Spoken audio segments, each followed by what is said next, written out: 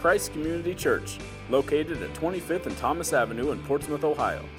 Christ Community meets on Saturday at 5 p.m. and Sunday at 10:30 a.m. For more information, visit www.christcommunity.net or check out our Facebook page. I don't know where they get that stuff, and they expect me to keep you awake. Following that, 2 or 3 things that I need to tell you before we jump into studying the Lord's Supper. Just this past week, we helped Patrick and Eddie get a vehicle, and I thought you would be kind of interested in. It's a used vehicle that they have purchased there in Uganda, and I think we've got pictures of what they got. There it is. It isn't bad. It cost about $15,000 U.S. money, and it's paid for, and the steering wheel's on the wrong side because that's the way they drive, on the wrong side of the road and so on. And I talked to, and so Eddie said he would be listening this morning. So hi, Eddie. I let him know that. But anyway, I thought that you need to know as we continue to do things there, try to keep you fully informed. One of the other things that we want to do over a period of time is we will be wanting everybody who attends here to have a copy of this booklet called First Steps. We want everybody to, and it's a part of the program that we're wanting to do to get everybody on the same page of becoming disciples and not just pew sitters. And we want you to, it will be your to take home, put your name in it, take home with you. The really good way to do it is to have one copy, and husbands and wives work together. One of them take an open Bible, and the other that can read and write that answers in. When we finish this one, we'll do the same thing with another booklet that will come out, and then everybody from then on that is baptized, that comes into the church, they will agree ahead of time to take the class, the 2 classes really. One of them will, and so these booklets will be. We bought the rights to them years ago, and so they're available. And I often give them to people who are baptized. But Matthew wants everybody here to have worked it out, because that way, when you finish both of them, you will be fully equipped to lead someone to Christ. You can even use it if you need to refer to, because the woods are full of people now who are skeptical, and the day is over when, well, it should be over, when people just go to church and get a warm, fuzzy feeling and go home, because the young people will not put up with that anymore. They want to know what they believe and why they believe it. And so, and a disciple, because Jesus said to us, he didn't say just to see how many people you can get to warm the seats. He said, I want you to go, and this was a command, go and make disciples. It was, and that's an ordinance of the church. So we'll be making those available probably next week to anyone who doesn't already have them. And these are the fundamentals of the faith that has to do with who is God and who is Jesus and what is a Christian and da-da-da-da-da-da-da. Very fundamental.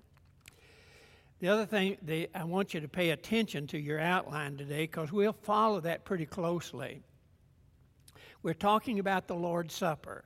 And I think you may be surprised, before we finish, to learn that at one time, for many, many years, the Lord's Supper was the primary reason Christians assembled on the first day of the week.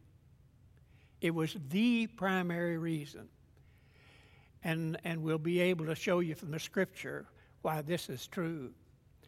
The background, and I have to take some time to do 2 things today. We have to talk about the Old Testament background.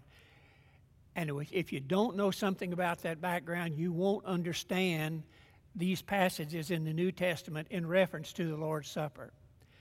2, we have to do a little bit of church history stuff, especially about 1200 A.D., and then at the Reformation time, starting at 1456 and going through 1517. And that won't be difficult, and it won't take a lot of time, but it is essential to understand what's going on today. Otherwise, you will not know why things happen today the way they happen. Let's look first of all at the Old Testament background. That ultimate, because Jesus, when he instituted the Lord's Supper in Jerusalem with his 12, he did it at a Passover meal. So we have to go back to the Passover meal as it was originally instituted to Moses and then to the children of Israel in the Old Testament era, and we'll be looking at the 12th chapter of the book of Exodus. First of all, understand that the Passover meal was one that the people of Israel were told, I want you to kill a lamb. I want you to take the blood from the lamb and put on the doorpost and the lintels of your house. That's it. That's absolutely essential for you to survive. You will do that, and you will roast the lamb, and you will eat it standing up. Now, the reason they said it, because as soon as this is over, you will leave and head for the Promised Land. So I want you to eat it standing up. Now, if you ever go back over to the Old Testament in Exodus and read it, you'll see what I'm telling you is accurate. There's just a couple of things I want to make reference to as we go. This Passover lamb was called the Paschal Lamb. And that's written out for you there on number 2 under the background and terminology. And you have to learn some of this to understand what happened to Jesus in the New Testament. The Passover meal, it wasn't anything magic about it. It was a simple meal to be eaten while they stood up, and it was something that was to become an annual memorial. Every year, at exactly the same day, they were to kill a lamb and to celebrate the fact that God had delivered them from slavery in Egypt and brought them to freedom in Israel. And so they would not forget. The next generation would understand. Every year, they would celebrate that meal. Actually, in one of the times that I was there, we got to in Israel, I got to go through the motions of how that was done. The important thing to for you to, and I would circle this if you have a pen or pencil, it's the word memorial. It is a simple memorial, lest they forget. The lamb that they slaughtered, and if they didn't have a lamb, they could actually substitute a goat, but they really wanted them to use a lamb. It was called the Paschal Lamb. So here are the 2 passages of Scripture that I want to read for you. Here in the 12th chapter, in verses 13 and 14. Here's what it says. The blood will be a sign for you on your houses where you are, and when I see the blood, I will what? Pass over you. So the word there, Passover meal, came as a result of the fact that if the death angel that came, if they saw the blood on the doorpost, he would pass over that home and there would be no death there. So that term, Passover, had to do with God bringing judgment upon Israel and upon Egypt and upon any in Israel who didn't put the blood on the doorpost. Blood became an absolute essential in understanding what God was doing, because we're told later that really the life is in the blood anyway. Then it goes on to say in verse 14, this is the day you are to commemorate. For the generations to come, you shall celebrate it as a festival to the Lord. It's a lasting ordinance, meaning it's a law. It's not debatable. God is saying, this you do. Now, so that's the background and that you have, because Jesus is going to, before he died, when he had come to Jerusalem, he comes there and he says to his 12, I desire to eat the Passover with you one more time before the cross. And so they go to a place in an upper room, and if you go to Israel today, there's a symbolic room there on the second floor of a building that's called the upper room, where large groups often have communion together. And the word Paschal, or the lamb there, do you remember when Jesus was baptized? He actually had a cousin by the name of John, and John was a preacher, a tough hombre, and he was baptizing people in the Jordan River, probably pretty close to the place where Israel crossed it to come from across the Jordan into the plains of Jericho as they came into the country. So the people of Israel were used to memorials. Even today, the Jews celebrate a lot of holidays, and they know how to party. I'll be honest with you. I've been to some of them, and I'm not certain they always remember what they did the next day, because they kind of get plowed, and I mean really hammered. So when the children of Israel crossed the Jordan River, and there was a dam upstream, and the timing was the miracle, the water stopped. And Moses said, okay, or Joshua said, because Moses is already dead and buried up on Mount Nebo somewhere.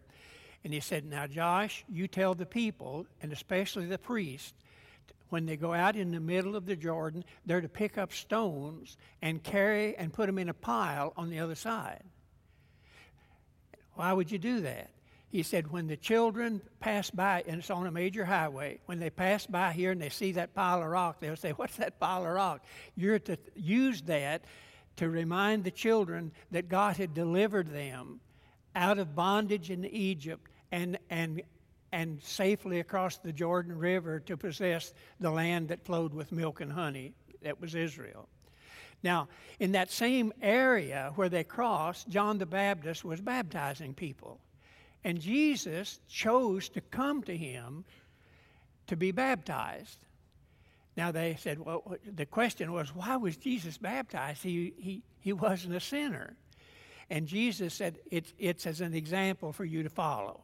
I didn't need to be baptized. And even John said, hey, I'm not going to baptize you because you should baptize me. And he said, no, I want this to happen because it's the will of God to show people that they need to be baptized and why.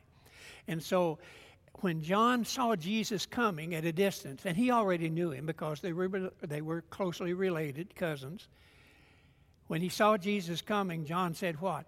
Hey, look, or King James would say, behold, hey, look, the Lamb of God who takes away the sin of the world. How's that to happen? Because Jesus is going to go what? Shed his blood. And with the shedding of blood, he paid, God said, this is sufficient payment for the sins of anybody who will put their faith in Jesus. So when we stand before God as sinners, we're there as sinners who have had the penalty for our sins already paid for. Jesus did that on the cross. And we wouldn't have the resources to pay for it anyway, so it had to be that way. Now, with that little background, Jesus is meeting with his disciples, and he's going to institute the Lord's Supper with and the 12 is still there because Judas hasn't gone and made his deal with the devil yet.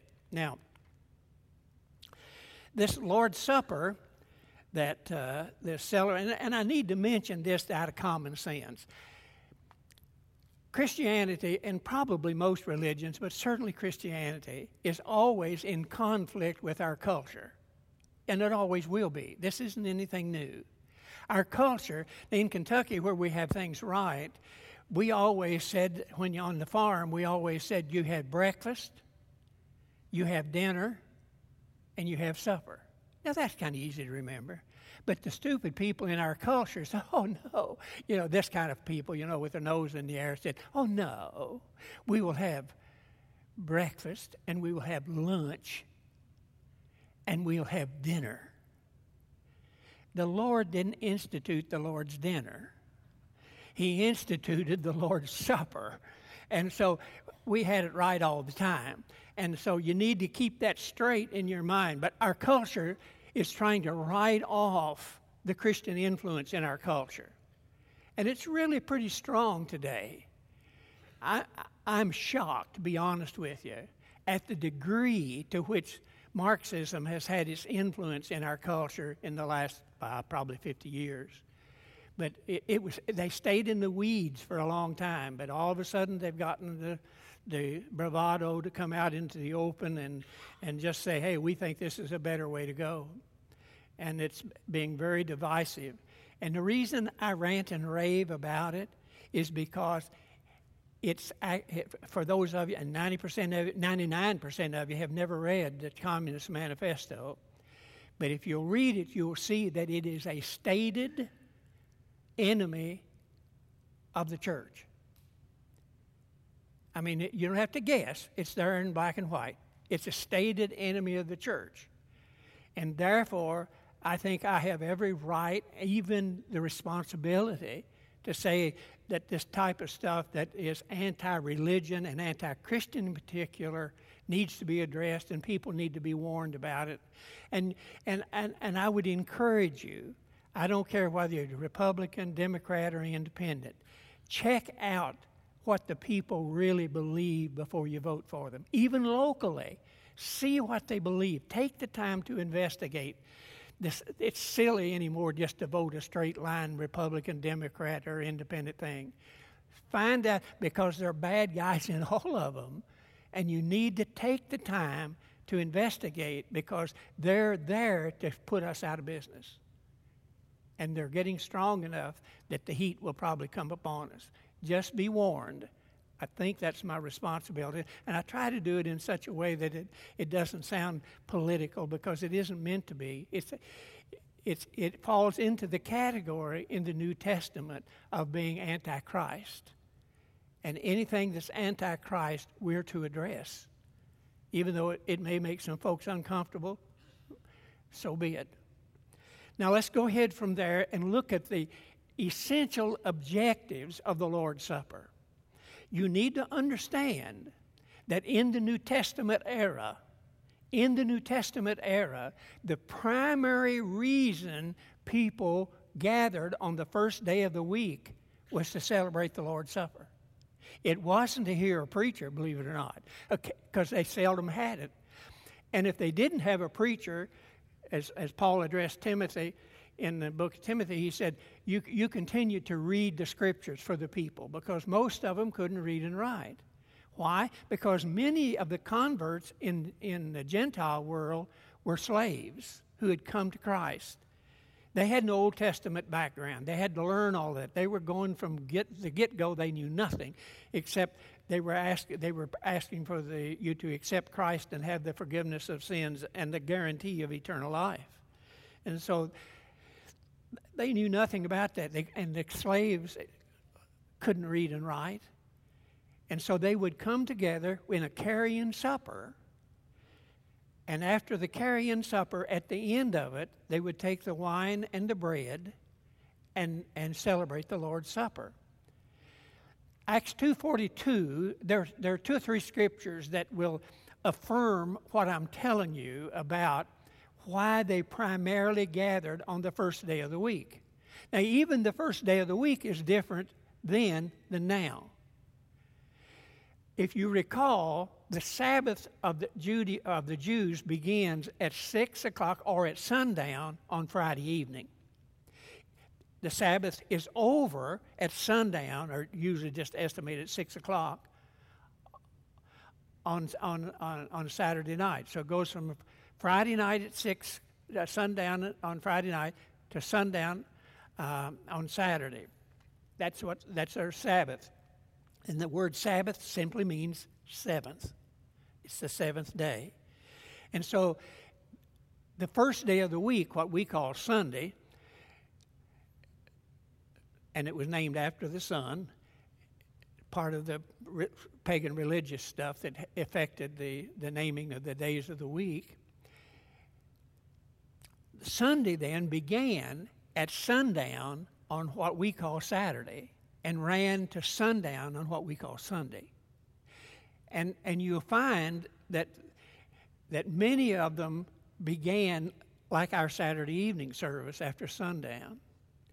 And there are passages of Scripture that say that helps us understand why it was celebrated as the primary reason for them gathering. See, there are only two real ordinances of the church. One's baptism, one's the Lord's Supper. An ordinance means it is the law of the kingdom of God that must be obeyed. So it's an ordinance of the church. And each one of them testify to the gospel just by doing it. When you're baptized, it's the death, the burial, and the resurrection. And we'll see in a minute when we read Scripture that the Lord's Supper testifies to exactly the same thing. And even though they couldn't read and write, by their actions, they preached the gospel. They testified to the death, burial, and resurrection of Christ. So Jesus was saying, look, this is an ordinance, and I expect you to obey it. Because obedience is the way that you tell whether somebody loves the Lord or don't. When you look carefully at the Gospel of John, that 14th chapter in particular, starting at verse 23, I think, here's what he says. Jesus replied, "If anyone loves me, he will obey my teaching. My Father will love him, and we will come to him and make our home with him. He who does not love me will not obey my teaching." I could go on and read as he affirms that. So what he's really saying is this is a law of the kingdom of God that testifies to whether you love God or don't. And the early church, just listen to this because it's not an exaggeration. The early church would walk across hell on a rotten rail to get to a communion service on the Lord's Day. It was the primary reason why they got together. Now, that all changed in the history of the church, and we'll get to that in just a moment. It was in, and there's some really things that are associated with it that kind of turn people off. In about 1215 or so A.D., the church implemented a teaching that really is offensive. It's called transubstantiation. That says that in the ritual of the Mass, the bread actually turns into the body, the physical flesh of Christ. And then during that, the wine actually turns into the literal blood of Christ, affirming his presence among you. That's a tragic thing that happened then, and it took 1,200 years for them to get around to that. But that is still the practice in the Roman Catholic Church and in the Orthodox churches around the world. Now, that's called transubstantiation, meaning trans means changeover. Substantiation means of the substance. So the substance of the bread and the substance of the wine are changed over from wine and bread to the body of Christ. And that's the official position as of the Fourth Lateran Conference of the Church in Rome. Now, the next thing that happened historically, and we're talking about church history now, and how it affected the Lord's Supper, the next substantial thing that happened was in 1456. In 1456, movable type was invented. A guy named Gutenberg, it's called the Gutenberg Press, invented movable type, which made it possible then to print the Bible in mass. Gutenberg was a German. And so those Bibles began to be printed in great numbers. And the German people started reading the Bible. They'd never had one before. They just kept one at their church building. And when they started reading the Bible, they said, hey, some of the things we're doing here are not what the Bible teaches. And we need to change that.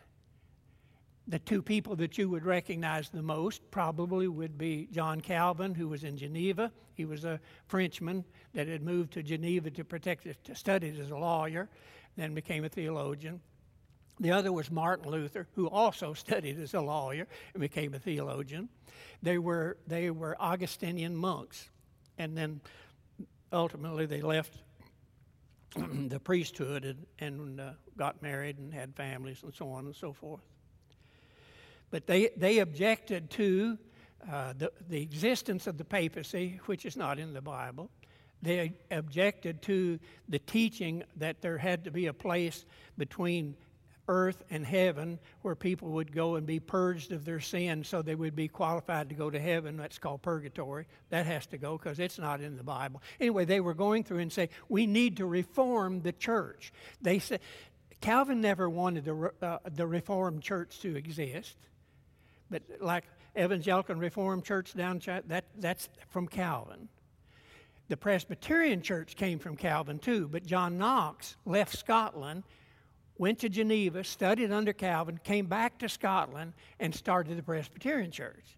When I first came to town here, we had 3 Presbyterian churches that were functioning. Central Press up on the hill, Second Press where all the rich people went, and First Press, which was the older church. And so there's supposed to be a little humor there if you caught on to it. But anyhow, the Reformed Church and the Presbyterian Church all believe exactly the same thing because it all came from John Calvin. Luther didn't want to have a Lutheran church. He didn't want that. He wanted to reform the existing church because there's only one church. He didn't want that to happen. But the people overrode him and went ahead and did it anyway. Now, and so at that particular time, some interesting things. Now we're talking about when the Bible was printed and starting at the Gutenberg press in 1456, then in 1517, Luther nailed the 95 subjects or theses on the church door at Wittenberg in Germany to discuss with the papacy. And one of those had to do with communion, purgatory, and so on. But there were 95 of them altogether. Now, at that particular time, the church still gathered every Sunday, primarily for the Mass or the Lord's Supper, all the same thing. Okay? That's why they got together. Sometimes there would be preaching, sometimes there wouldn't. They call it a homily. We call it a sermon, same things.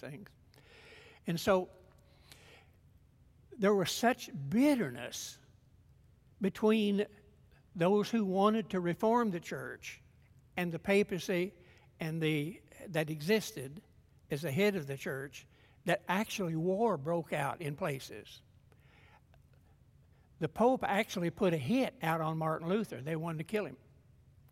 So it became so bitter that the reformers did some things that were reactionary and not biblical. What we're trying to do through this particular series that we're preaching is to help you get past all of this and just back to the Bible. The group that Patrick and Eddie work with in Uganda is called Back to the Bible Truth, BBT, Getting Back to the Bible. And so what we want you to do is to be able to cut through all of the baloney that church history has developed and just get back to the Word of God. That's why I try to put book, chapter, and verse beside of everything that I put out there for you. And if you want to argue about something with me and you don't have book, chapter, and verse, I won't argue with you. I'll just sit and listen to your rant and rave. Because it has to be the only one authority that we have is the Bible. And we have to get back to it and allow it to be the single source. Because you can't have unity unless there's just a single source of authority. So that's what we're looking at. Now, while I'm taking a sip of cider here, whatever this is, you all need to know that the flowers up here are for a funeral this evening at 7 o'clock for a young man that's 38 years old that died. And I want to thank those of you who had volunteered to help us greet the people and see that things go smoothly. But Billy Deaver died, and too young, and we'll have his funeral here this evening. Now let's look at I'll finish up where I started here, then we'll look at these essentials, and we'll move quickly from there. What the church did when it divided over those 95 theses, and they became so bitter and hatred, and people were killed, and so on and so forth, the reformers actually reacted to the church. Even though they said they wanted to get back to the Bible, they didn't make it.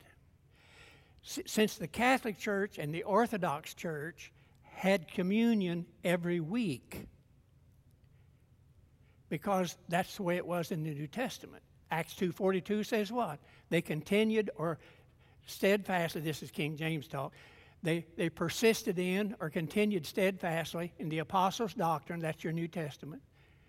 Koinonia fellowship, that's where we get together in a non-threatening atmosphere and are able to discuss the Scripture and to pray for one another and to encourage each other, da-da-da-da-da. I personally like to periodically have testimonies.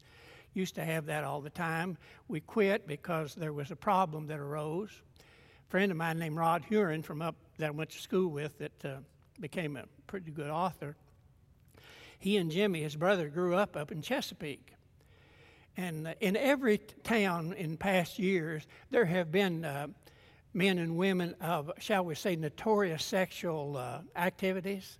You had it here in town. Do you remember 4 Pound Brown? If you don't, then I don't know where you were. You younger ones wouldn't, but trust me, he was here. He ran a house of prostitution. If you went to Ironton, there was Step and a Half and the other lady, I forget her name now. You may wonder, how does Scott know all of this?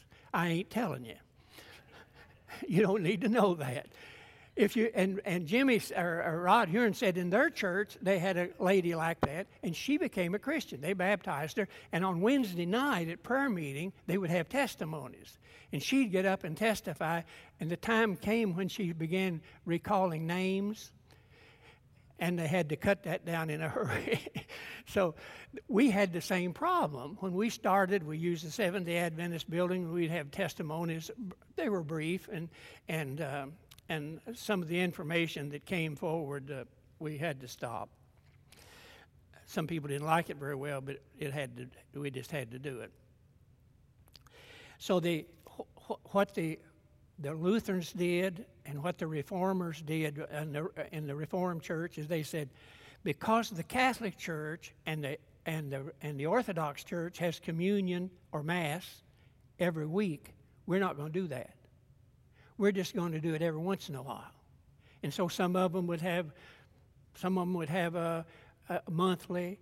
The Baptist church at home in Germantown had it every month. You go there, you listen to the preacher, and he would say, okay, at the end of the service, this is our communion week. Anybody that isn't a member of this church is free to go, because they practice what's called closed communion, but they only had it once a month. The New Testament obviously had it every week. That's primarily the reason they got together. They'd have a carry-in meal, end of it, have the Lord's Supper. The result was that many of the churches today, even those who believe the Bible, only have communion periodically. And the reason they do it that way is because they made a silly mistake at the Reformation reacting to the Catholic and the Orthodox Church rather than just doing what the Bible said. Our commitment is to do the best we can, finding out what the Word of God says, and then doing it.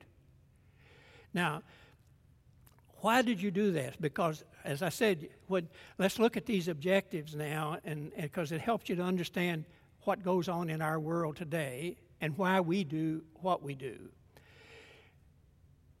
In the 11th chapter of the book, and I'm going to read these passages of Scripture, but I'll get done pretty close to the quitting time, because I have to get done before the funeral.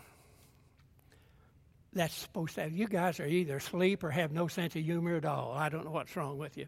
Anyway, what we do when we eat, what the Bible says we do when we eat the Lord's Supper is this. Listen to it carefully. This is verse 26.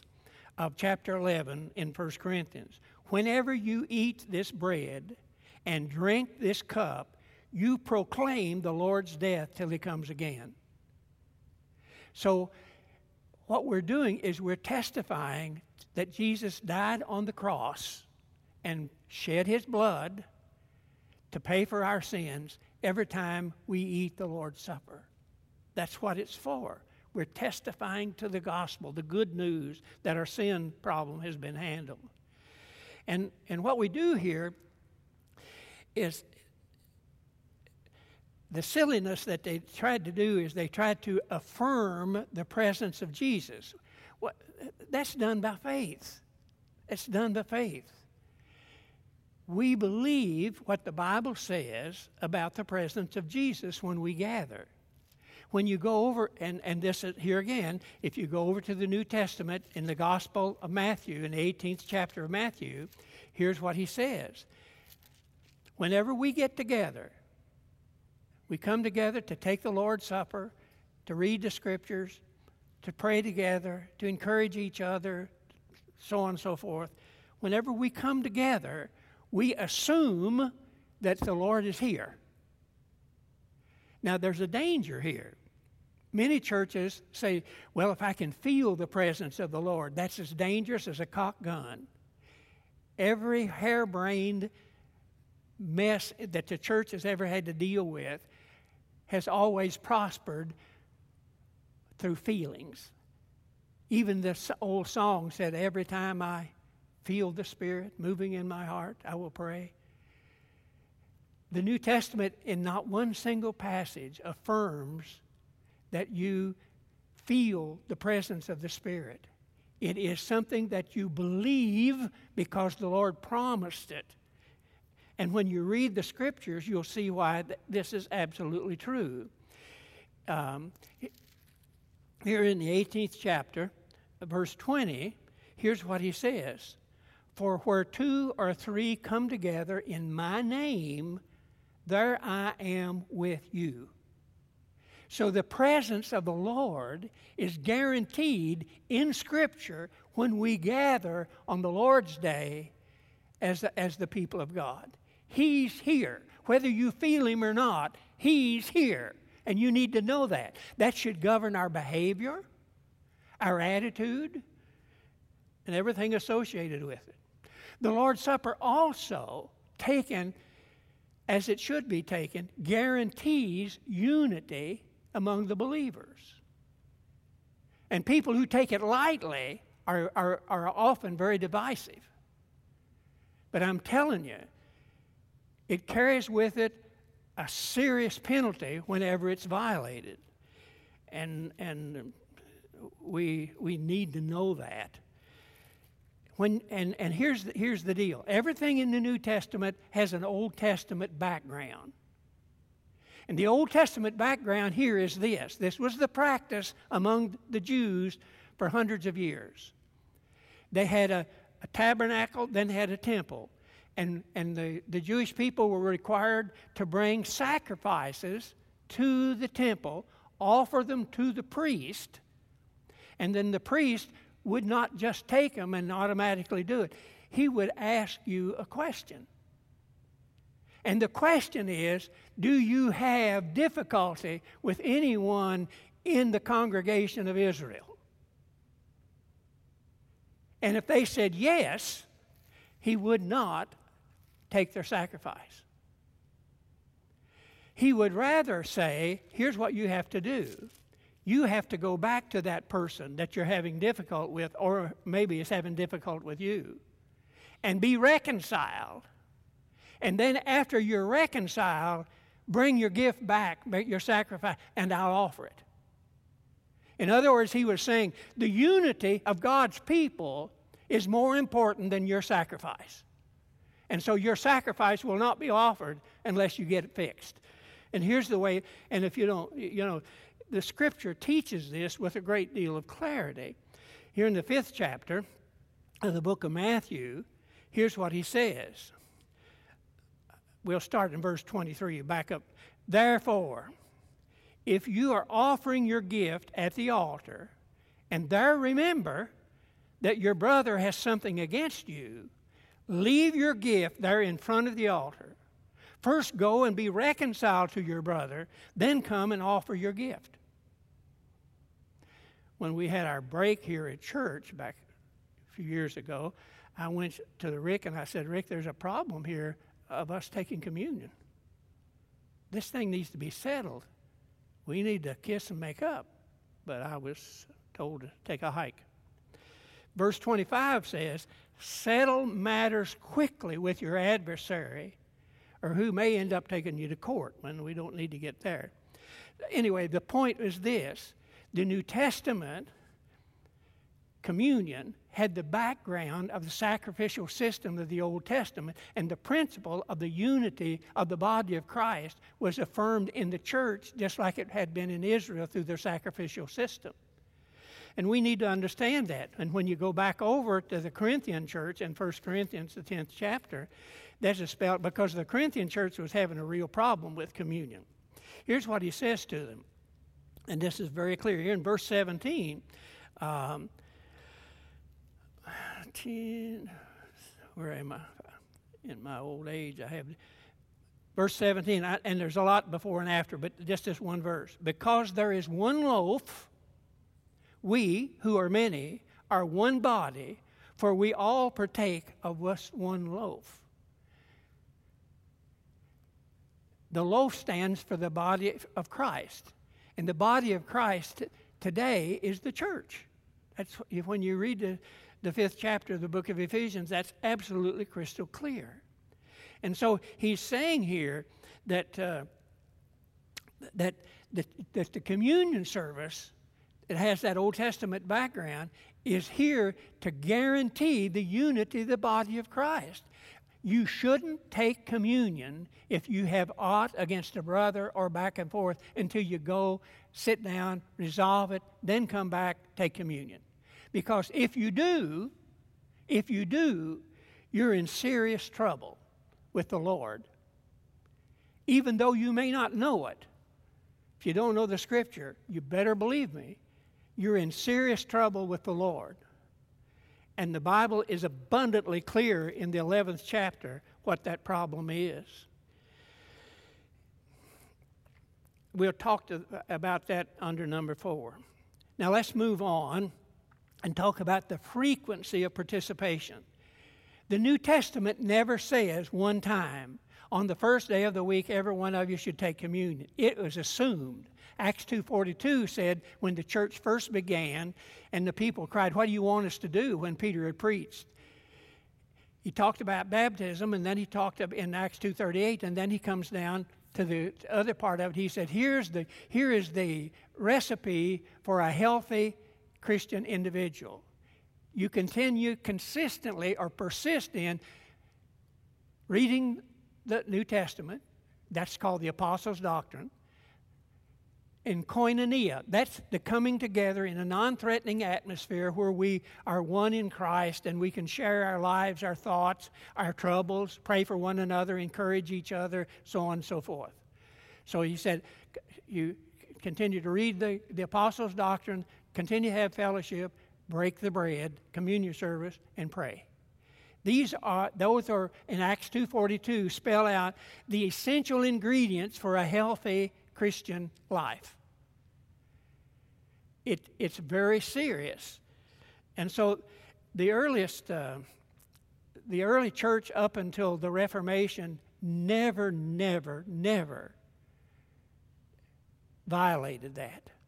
It was at the Reformation that those things were changed when they reacted to rather than search the Scripture for what they should do. Eusebius, who was the first recognized and notable church historian, said, and I'll quote, "From the beginning, the Christians assembled on the first day of the week, called by them the Lord's Day, to read Scriptures, to preach, and to celebrate the Lord's Supper." So that's the history of the church. In regard to the frequency, you might want to also reference the 20th chapter of the book of Acts. The Apostle Paul had been a preacher in the church at Ephesus, and you ever get to go there, the city of Ephesus has been beautifully restored. It's worth taking a half a day to learn about it. He had been there longer than he'd been anyway. He was there for 3 years, and now he knows he's dying, so he turns the work over to Timothy. But he wants to talk they had household churches, and the guys who over the household churches were called pastors or elders, and so he called them together, and he talks to them here, and when they came together on the Lord's Day, because it's very clear here, I think, that what's going on. If you go down to verse 7, it says, "On the first day of the week, we came together to break bread." And as Paul spoke to the people, and because he intended to leave the next day, kept on preaching until midnight, and that's when Eutychus, the young guy you remember, fell out of the second-story window and conked his head. And that kind of interrupted the services there for a while. But he preached until midnight. I've never tried that. I have a friend who did. Old brother Criswell at First Baptist Church, he's dead now, down in Dallas, Texas, did that for several years on New Year's Eve. He would preach till midnight. He'd take a little break, choir would sing, he'd just keep on preaching. I think they were glad when he was done. Anyway, with that behind us, the Scripture clearly assumes the Lord's Supper was the primary reason for gathering on the first day of the week, on the Lord's Day. And we should not ever vary from that. Now let's talk about when we have it. Actually, Megan was listening last night. I was kind of proud of her. I said to the folks last night, we probably don't take enough time at the Lord's Supper to be able to do what the Scripture says we should do before we eat and before we drink. We probably need a little more time to meditate and to pray and to do some other things that I'll talk to about in a second. And today I noticed she took a little bit more time. But if you don't have enough time, you need to let us know, because we should not hurry through the Lord's Supper and make it a ritual, because there's a danger that if you do something often, it can become just a formality rather than a spiritual experience. And the Bible is very clear about that. You go back again now to to the church in Corinth, and they had all kinds of problems. They were fighting about who's more important, because I was baptized by Paul, I was baptized by Peter, I'm better than you are. They had all kinds of idiotic stuff. And finally the Apostle Paul, and they even started doing, they had this carrying dinner, and then they would eat the supper, and then at the end, and they even corrupted that to the extent that the Apostle Paul said, hey, look, this has got to stop. You guys eat your supper at home, we'll just come for the Lord's Supper. Here's the way it reads. And this is in the 10th chapter of the book of 1 Corinthians. Let me see where I want to start here. Let's just use verses 3 and 4, I guess, would be good. They all ate the same spiritual food and drank the same spiritual drink, for they drank from the Spirit. They're talking about Israel as an illustration to them. Nevertheless, God was not pleased with most of them. Their bodies were scattered throughout because they didn't apprehend the presence of the Lord and obey Him in doing the right thing. So what happened here was the church in Corinth had a horrible thing develop. Now this is over in the 11th chapter.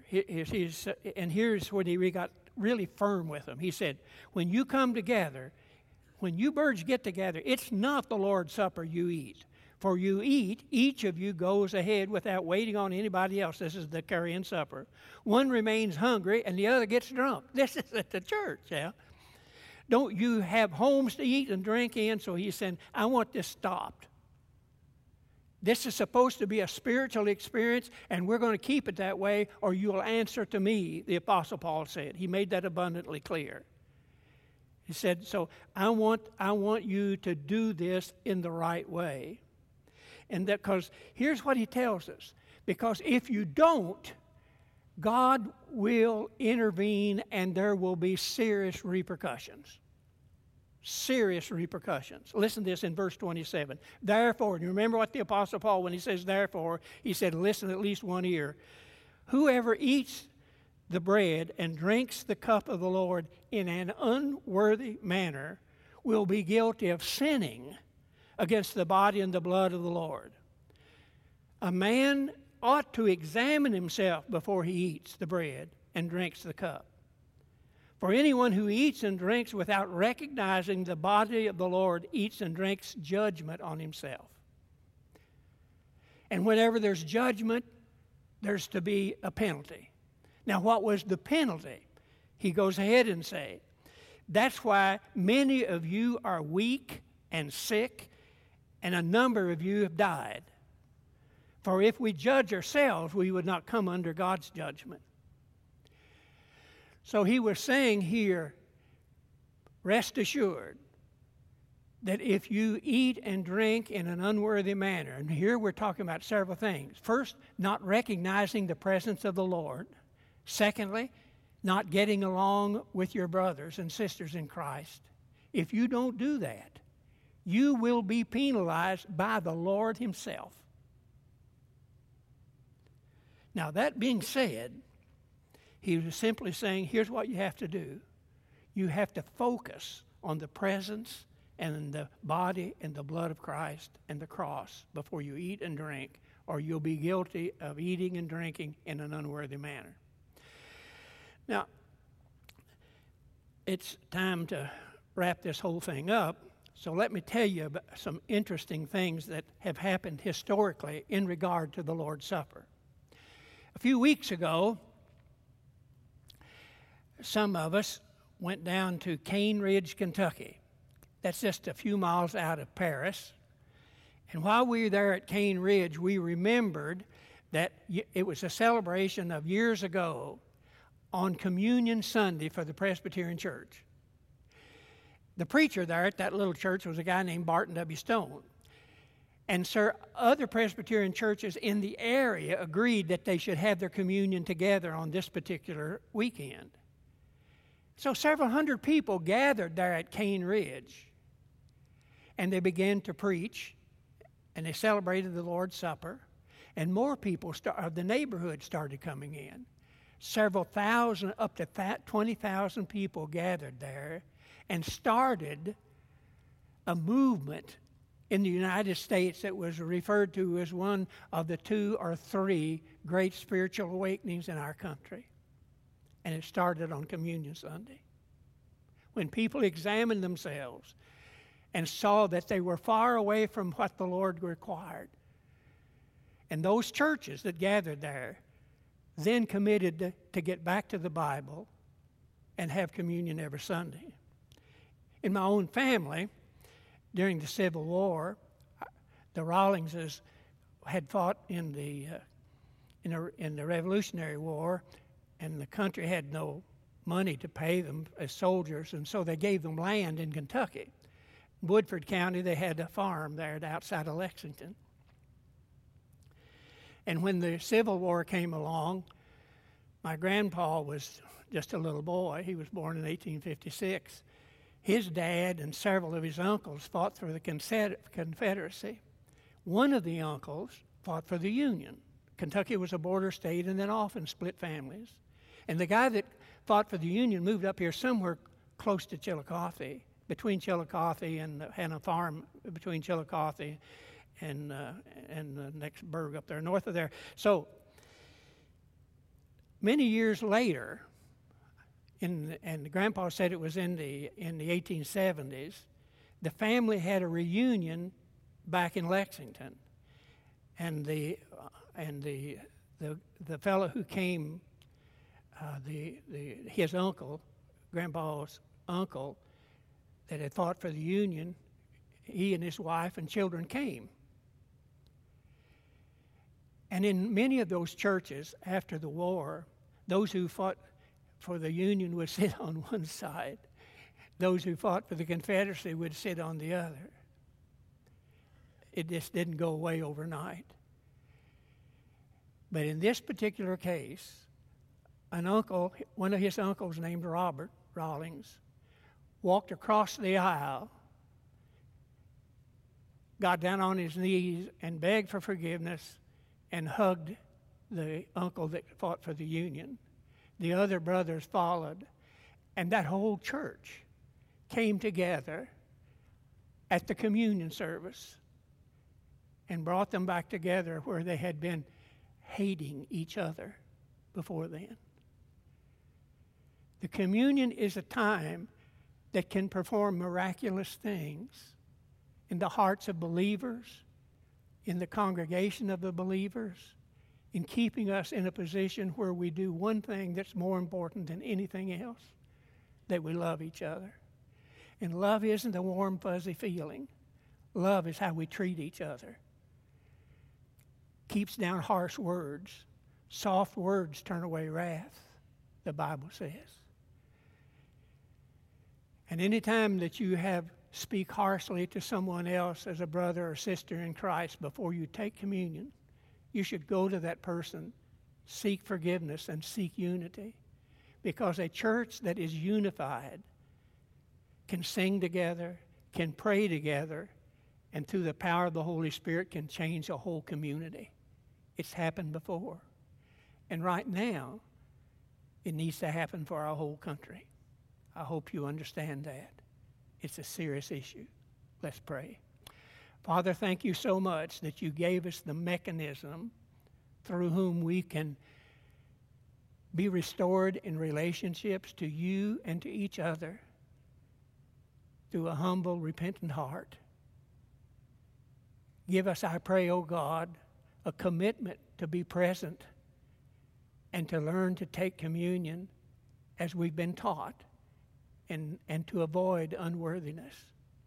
Teach us to love one another above all other things through the power of your Holy Spirit. Bless this gathering people here this morning. Bless our country. Bless our community. Help us to seek and to find favor in your eyes, is my prayer in Jesus' name. Amen. God bless you. You're free to go. Christ Community Church, located at 25th and Thomas Avenue in Portsmouth, Ohio. Christ Community meets on Saturday at 5 p.m. and Sunday at 10:30 a.m. For more information, visit www.christcommunity.net or check out our Facebook page.